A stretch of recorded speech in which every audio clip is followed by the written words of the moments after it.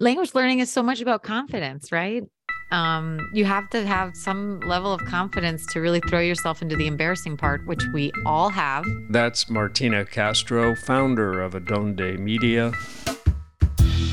and the woman behind the popular podcast produced for Duolingo. Martina Castro is a language learner herself and told me about when she first had to teach in the language she is learning. My first class where I read a script that I wrote the entire 90-minute class out word for word. I was so scared that I would make like an obvious mistake. And one of my go-tos is always to just let people know. Now I'm not embarrassed for them to know that, hey, Spanish is not my first language. It's not my most dominant language. Just FYI, I'm going to make some dumb, mistakes. But the problem is that my accent was so good that no one expected me to be make mistakes. And so they were confused. They would look at me like, wait, but you just said something dumb. That doesn't make sense to me. And I'm like, oh, right. I don't speak Spanish confidently. Like this, I am an English speaker. Like I would have to tell people like in the store. That is so funny because I don't have that problem. I open my mouth immediately. They know. Isn't that a funny silver lining?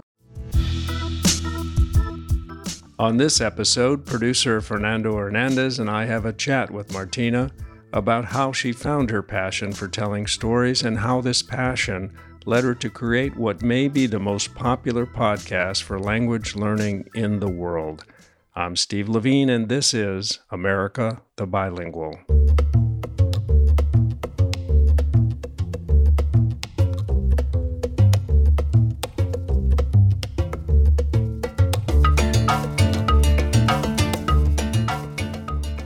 I was born in Tacoma Park, Maryland. Both of my parents are from Uruguay. My mom from the city, my dad from the farmlands. Despite speaking Spanish at home, she didn't study it formally at the Montessori school her parents had put her in. And there was a reason. Your parents, what age did they put you in this English Montessori school? Oh, I must have been 4 years old. And so up until that time, everyone was speaking Spanish at home. That's right. And then they worried that you might be ostracized. And so they started speaking English to you. How was their English at that time? Not very good. Some of our most famous family stories are about my mom in particular being misunderstood by our teachers. For example, there's, for some reason, these phrases just stick out. Orange juice was very hard for my mom. So it sounded like she was saying orange shoes, but it's orange juice. Little things, and my poor mom was also probably discriminated against or kind of treated differently in my school settings because she didn't speak perfect English. But anyway, they tried. And I think TV was really how I learned, by just being immersed in storytelling. It took me a long time to understand that she spoke with an accent and that people couldn't understand her. So what was your incentive to learn, to try to really master English? Was it the bullying, or was it trying to please your parents? That probably, the quintessential immigrant story that they want the best for their children, and they are like, you have to do it. You have to work your ass off. Oh, it's a good question. I mean, it was so early on that I have very few memories about this. But I'm pretty sure it was to fit in. Like my mom didn't want me to feel like an immigrant. I wasn't. I was born here. I'm American. So she didn't want her lack of abilities in English to impact my abilities. But later she regretted it because she tried to get us to speak Spanish with them when we were older, like say 8 or 9, and we didn't want anything to do with it at that point. We could understand her, but we would answer in English. That's such a common story. So what did she do when you would answer her in English? She'd complain. She'd probably make a joke or two, but I mean, you can't force a kid. So she was busy. My parents divorced when I was 7. So my mom was raising my brother and I on her own, had a full-time job, had side gigs that she would do on the weekends. Like my mother was working a ton. And so she wasn't really involved in school. She wasn't like your typical PTA mom. And so it was, looking back, I wish she had put me in Spanish lessons or forced me to learn Spanish in a more formal way. But she kind of respected what we wanted. And I wanted to learn French. I studied French for 7 years. I suppose my first French class was in 7th grade, all through high school and in college. It would be later in her life that Martina studied Spanish formally. She even took a semester in Spain during her junior year at Amherst College. And it was also at Amherst where she started her journey into storytelling. When was the first time that you were listening to the radio, either in Spanish or in English, and you said, oh, snap, I want to do that? Or I can do that? It was an evolution. My dad listened to NPR. He's an avid NPR listener. He's a truck driver, has a trucking business, but very, very, very knowledgeable about the world. And I guess that's where I heard my first audio story, probably All Things Considered or Morning Edition, sitting with my dad. So that kind of reporting was probably interesting to me because of my dad. But then I wasn't sure I wanted to do that until a family friend who worked at NPR asked if I was interested in writing a column for NPR about being college aged and interested in media. And I was like, sure. So I auditioned for this role and I got it.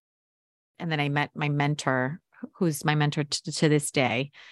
And he recruits young people of color into the mentor? public, Doug Mitchell.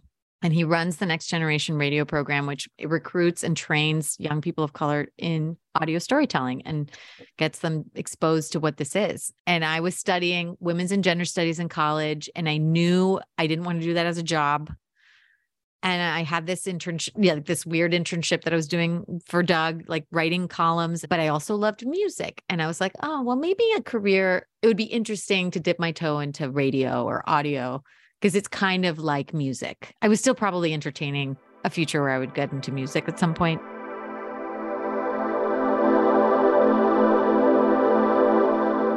In college, Martina was in an a cappella group and absolutely loved it. She was hoping to have a career in music somehow, but then she got an aha moment. Maybe the aha moment was as I got an internship on Talk of the Nation, which was a daytime talk show. It was the only talk show that NPR had. But I was exposed to the inner workings of what it was to write a script and to interview people and to tell someone else's story, not write my own story. And I loved that. And then I had my first big assignment. And that was as a producer to go out with a very seasoned investigative reporter at the time to do a 2-part series for All Things Considered about tomato pickers. And that blew my mind. That was it. That was when I was sold. She was only 22 at this time. I had the best school in the world. I learned alongside the top audio storytellers in the world in my mind. And they were so generous and taught me everything I need. That was when I was like, oh yeah, I want to do this, as long as I can. When was the moment that you said, okay, this is great, I'm doing it in English, but wait, how about Spanish? Well, just a fun fact, that first big assignment I got because I speak Spanish. Because I could talk to the tomato pickers. Tomato pickers, yeah. Yeah, they were looking around. I remember my boss at the time, he was like, hey, do you speak Spanish? And I was like, yes, I do. And they said, oh, because we need a producer to go to Immokalee, Florida. And it would be really helpful if that producer could also be our translator or our interpreter. And I was not very confident about my Spanish at the time, but I knew I had to say yes. And I remember running home and studying all the potential terms I would need to know. But it is not a coincidence, I think, that big break was because I speak Spanish.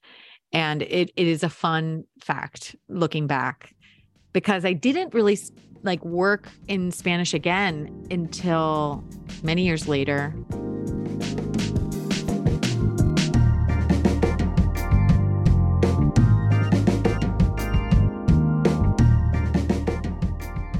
Martina left NPR and moved to San Francisco, where she started working as a reporter for KLW, a local station, where she then became an editor and later managing editor.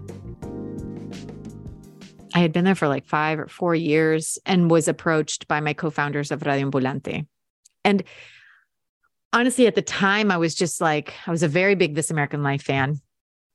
And I just didn't understand why that storytelling didn't exist in Spanish. Radio Ambulante is a podcast somewhat like This American Life. Radio Ambulante tells stories from Latin America in Spanish with a unique and idiosyncratic approach. It was co-founded by Daniel Alarcón, Carolina Guerrero, Annie Correal, and Martina Castro. Why did the four of you think that there would be a market for a Spanish podcast? I don't know. I think because we wanted it to exist. And everyone we talked to said, oh my gosh, yeah, why doesn't that exist? So they made it exist. The first few years, we were just so excited. And we all had day jobs, most of us. So it was just finding the extra time. I was much younger. We were just all kind of excited to make a thing that we believed in. And I'll say, having done our Kickstarter campaign so early, I don't think we had any episodes done yet. And we raised quite a bit of money from about 600 donors. And so already having those super fans in our corner, encouraging us to make a thing that they hadn't even heard. I was like, we were all very encouraged. We partnered with BBC World, BBC Mundo, and we made an agreement with them to share Radio Ambulante on their website. That brought us a ton of traffic. We got grant money from various sources. So that really felt good. And we grew by word of mouth only. I don't think we had any marketing budget, but very early on, we threw live shows. And I think that really helped, like, to see the impact of your storytelling and to talk to in the flesh the people who believe in you and love what you're making. I think that all fed into us wanting to keep on going. Radio Ambulante's growth has been astounding ever since. It has won multiple awards, is currently on NPR, and this year it won the Waves Award, or Premio Ondas in Spanish, one of the most important awards in the Spanish language. While she was working at Radio Ambulante, Martina got a Fulbright grant that allowed her to train journalism students in narrative radio storytelling at the University of Montevideo in Uruguay, another chance to live in Spanish. Maybe the Fulbright primed me for what can I give? Because that's the whole point, is like, what can you give to this other country that they can't have by themselves? And I had a lot to give. I had connections in the United States to potential sources of funding or clients. I had training. I could train people in doing this stuff. And I just wanted to expand.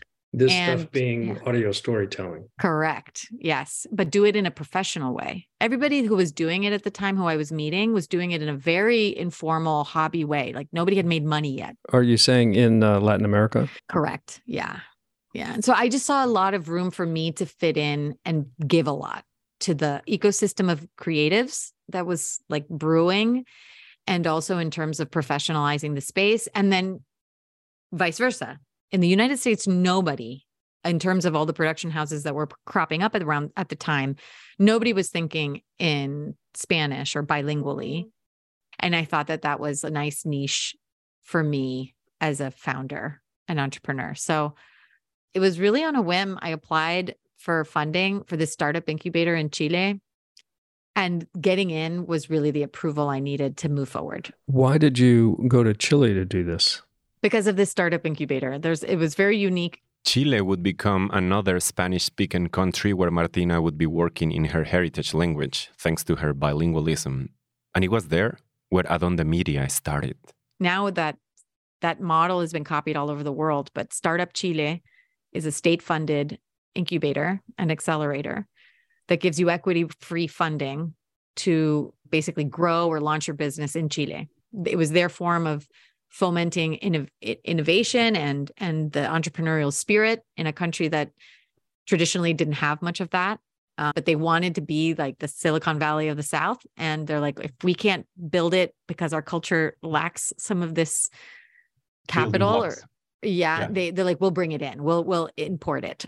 So it was a very generous program because I got $15,000 for free. I just had to spend it in the 4 months of my incubation period. And then they put me through a boot camp of teaching me how to think like a business and create a business that I hadn't had, obviously. And so I got in, I was like, okay, I guess this is happening. I'm the CEO of Adonde Media. Like, it sounded so crazy when it was said out loud for the first time.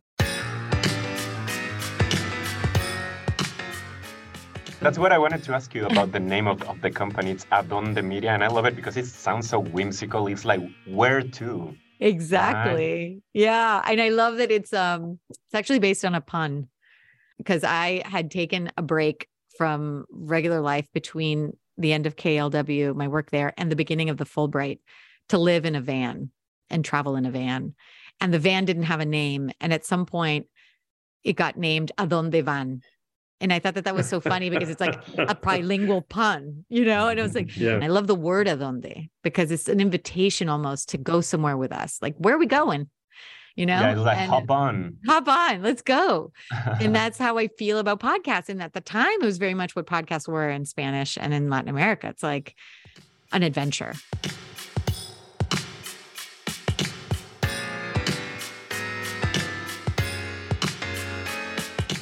It's been 5 years since Martina Castro took her entrepreneurial leap. She went on to produce chart-topping podcasts like Duolingo Spanish, Duolingo French, Duolingo Portuguese, and more recently, the critically acclaimed award-winning Los Últimos Días de Maradona. The Last Days of Maradona, a narrative podcast that chronicles the life and death of legendary Argentinian footballer Diego Armando Maradona. This was a massive project because she produced versions in English, Latin American Spanish, Spanish from Spain, French, and Portuguese. And one of your, I can't find where I saw it, but it seemed to be a motto of Adonde Media was crossing borders with stories. Do I remember that right? Yes. To celebrate our 5th anniversary, I hired an illustrator to create an illustration that would commemorate all the things we've done in the past 5 years. And we need a little tagline. Our formal tagline has been a globally minded podcast production company, but that felt so businessy. And I was like, we can't put that on an anniversary, tote. It has now become a tote bag. And so crossing borders with audio stories was what we came up with. Crossing borders in storytelling requires making key editorial decisions, like the ones Martina and her team at Duolingo make.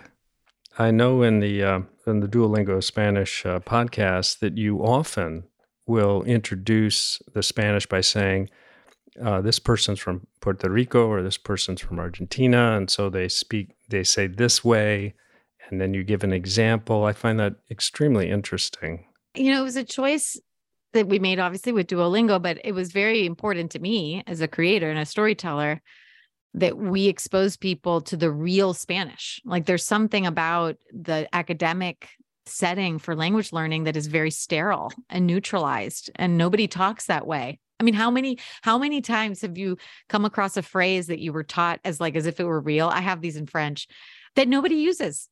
They're actually not actually used in common language, and what a waste. And so I think the next level of listening comprehension is to understand Spanish as it's spoken, Spanish as you hear it in the real world. As a Spanish learner myself, I can attest to feeling defeated when, after so much study, I then heard Spanish spoken in the real world, only to have no idea what they were saying. I feel the same way about French. And so our Duolingo French podcast is the same. You're going to hear accents from Canada and accents from, and so if you're studying Spanish, you should be hearing it spoken in Costa Rican Spanish, and so not just Mexican from the city of Ciudad de Mexico, but Mexican from other regions of Mexico too. One of the things I admire and I'm kind of mystified by with the Spanish Duolingo podcast is that you don't translate. As you say, you chime in English for context. Why do you do it that way?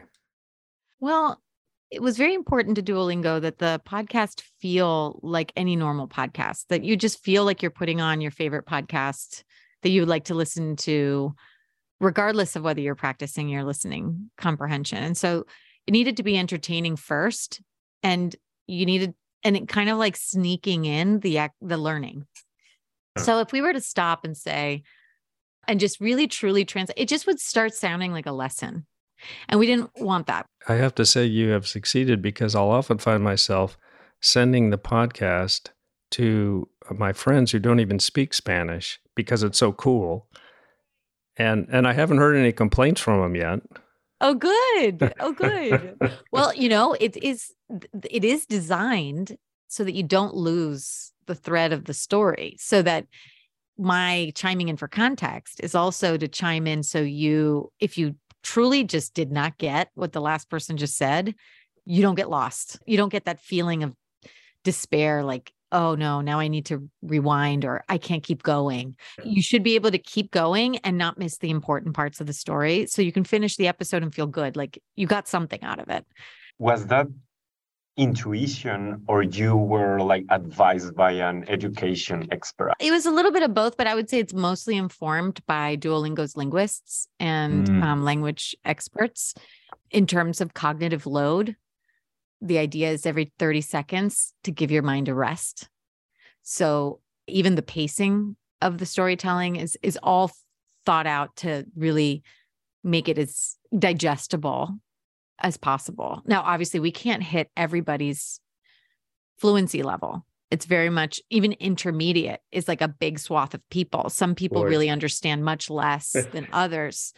And so I think it's also just practical that we would want some details to be reinforced in the host in English so that we can capture a wider swath of learners. Yeah. Well, it's worked for me. I was able to interview Luis von Ahn for my book. Luis von Ahn is the co-founder of Duolingo. And he explained that Duolingo, the purpose of Duolingo is to get those shy people, which are about 80% of us, comfortable enough with their Spanish or their language so that they'll begin having real conversations with people. And that's what it did for me. And so now I embarrass myself on a routine basis with Spanish speakers.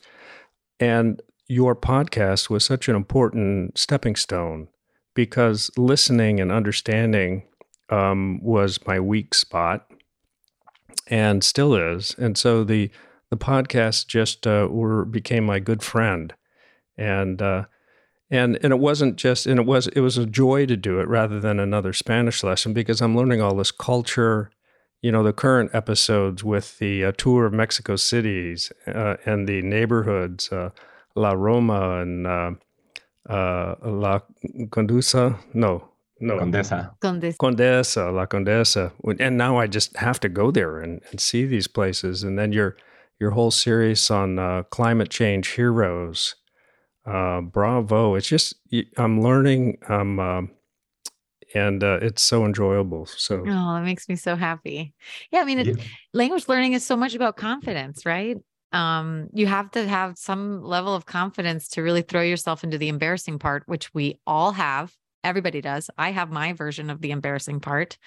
Well, I got to hear that. Tell us an embarrassing part. It keeps evolving, right? The better I get, the further that signpost gets. But like, for example, my Spanish improved greatly when I moved to Uruguay. I got a Fulbright to teach audio storytelling at the Universidad de Montevideo. And that really catapulted me forward. I mean, of course, working in Spanish on Radio Ambulante, which was the first podcast I co-founded and produced, really shifted my mindset. And I was starting to work and think and talk to people in Spanish in my everyday, like in my work, which was a huge shift for me. And then I joined a band and I was singing music in Spanish. And so that also shifted, and having friendships in Spanish. I mean, it's all about different contexts of conversation, right? But then living in a country where I had to speak Spanish to go to the bank or go to the supermarket. I mean, that's the real test. But even before you moved to Montevideo, you found places for Spanish to live in your life with your friends. But let me ask you, when you first went to Montevideo and you get in front of these students and you're teaching in Spanish, were there any embarrassing moments? I guess I was embarrassed. I don't know if they would know or recognize this as embarrassed, but I was embarrassed my first class where I read a script that I wrote. I wrote the entire 90-minute class out word for word. I was so scared that I would make like an obvious mistake. And one of my go-tos is always to just let people know. Now I'm not embarrassed for them to know that, hey, Spanish is not my first language. It's not my most dominant language. Just FYI, I'm going to make some dumb, mistakes. But the problem is that my accent was so good that no one expected me to be, make mistakes. And so they were confused. They would look at me like, wait, but you just said something dumb. That doesn't make sense to me. And I'm like, oh, right. I don't speak Spanish confidently like this. I am an English speaker. Like I would have to tell people like in the store. That is so funny because I don't have that problem. I open my mouth immediately. They know. But isn't that a funny silver lining? Like you get a lot of benefit of the doubt because people immediately know that you're a learner. And so they get their mind ready to communicate with a learner. I get this treatment of like, what's this weirdo say? Why doesn't she understand the words coming out of my mouth? And it'll be because they're using colloquialisms that I've never used. So I don't know what they're referring to. That gives me some confidence because you're so great at Spanish and even you had problems. Even me. Thank you for giving me that confidence boost. You're so welcome.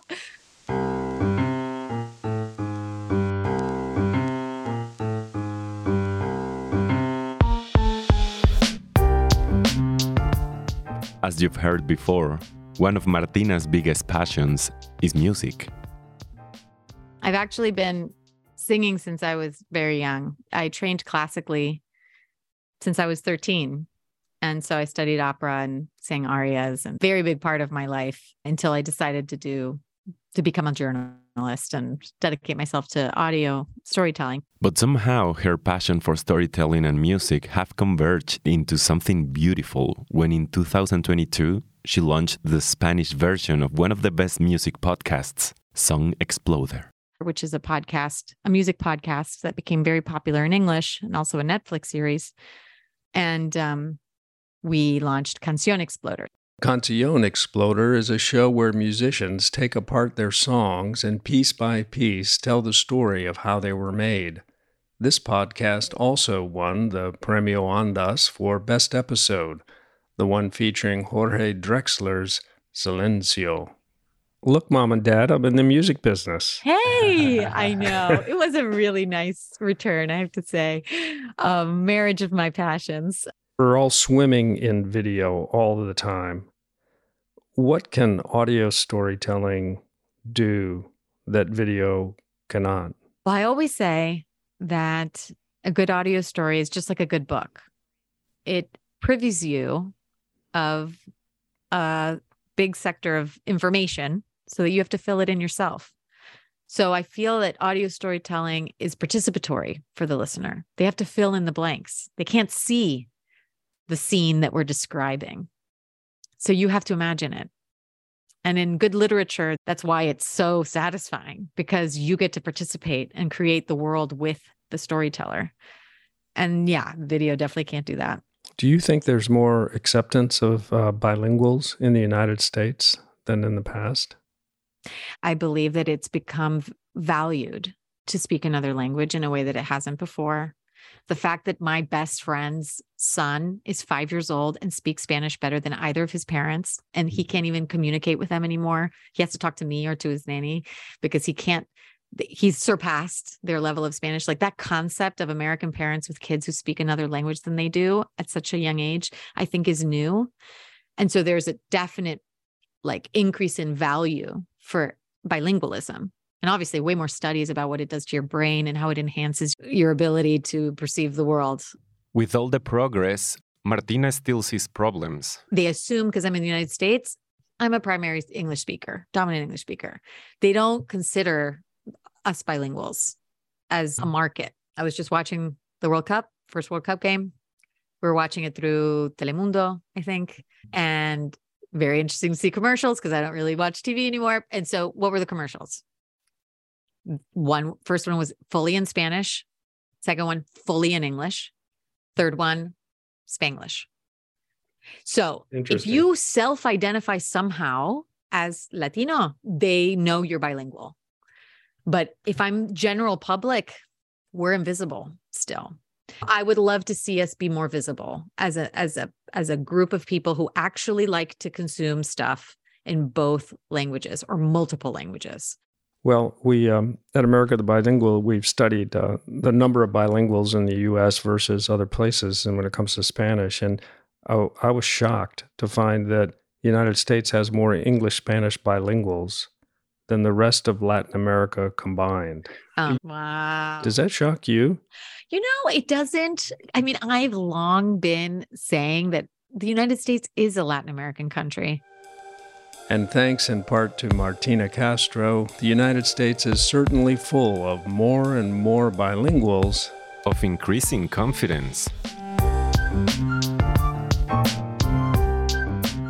We hope you've enjoyed our talk with Martina Castro. If you like our podcast, please share it. You'll be helping to spread the power of bilingualism to do good in America. You can read about other inspiring American bilinguals in my book, America's Bilingual Century.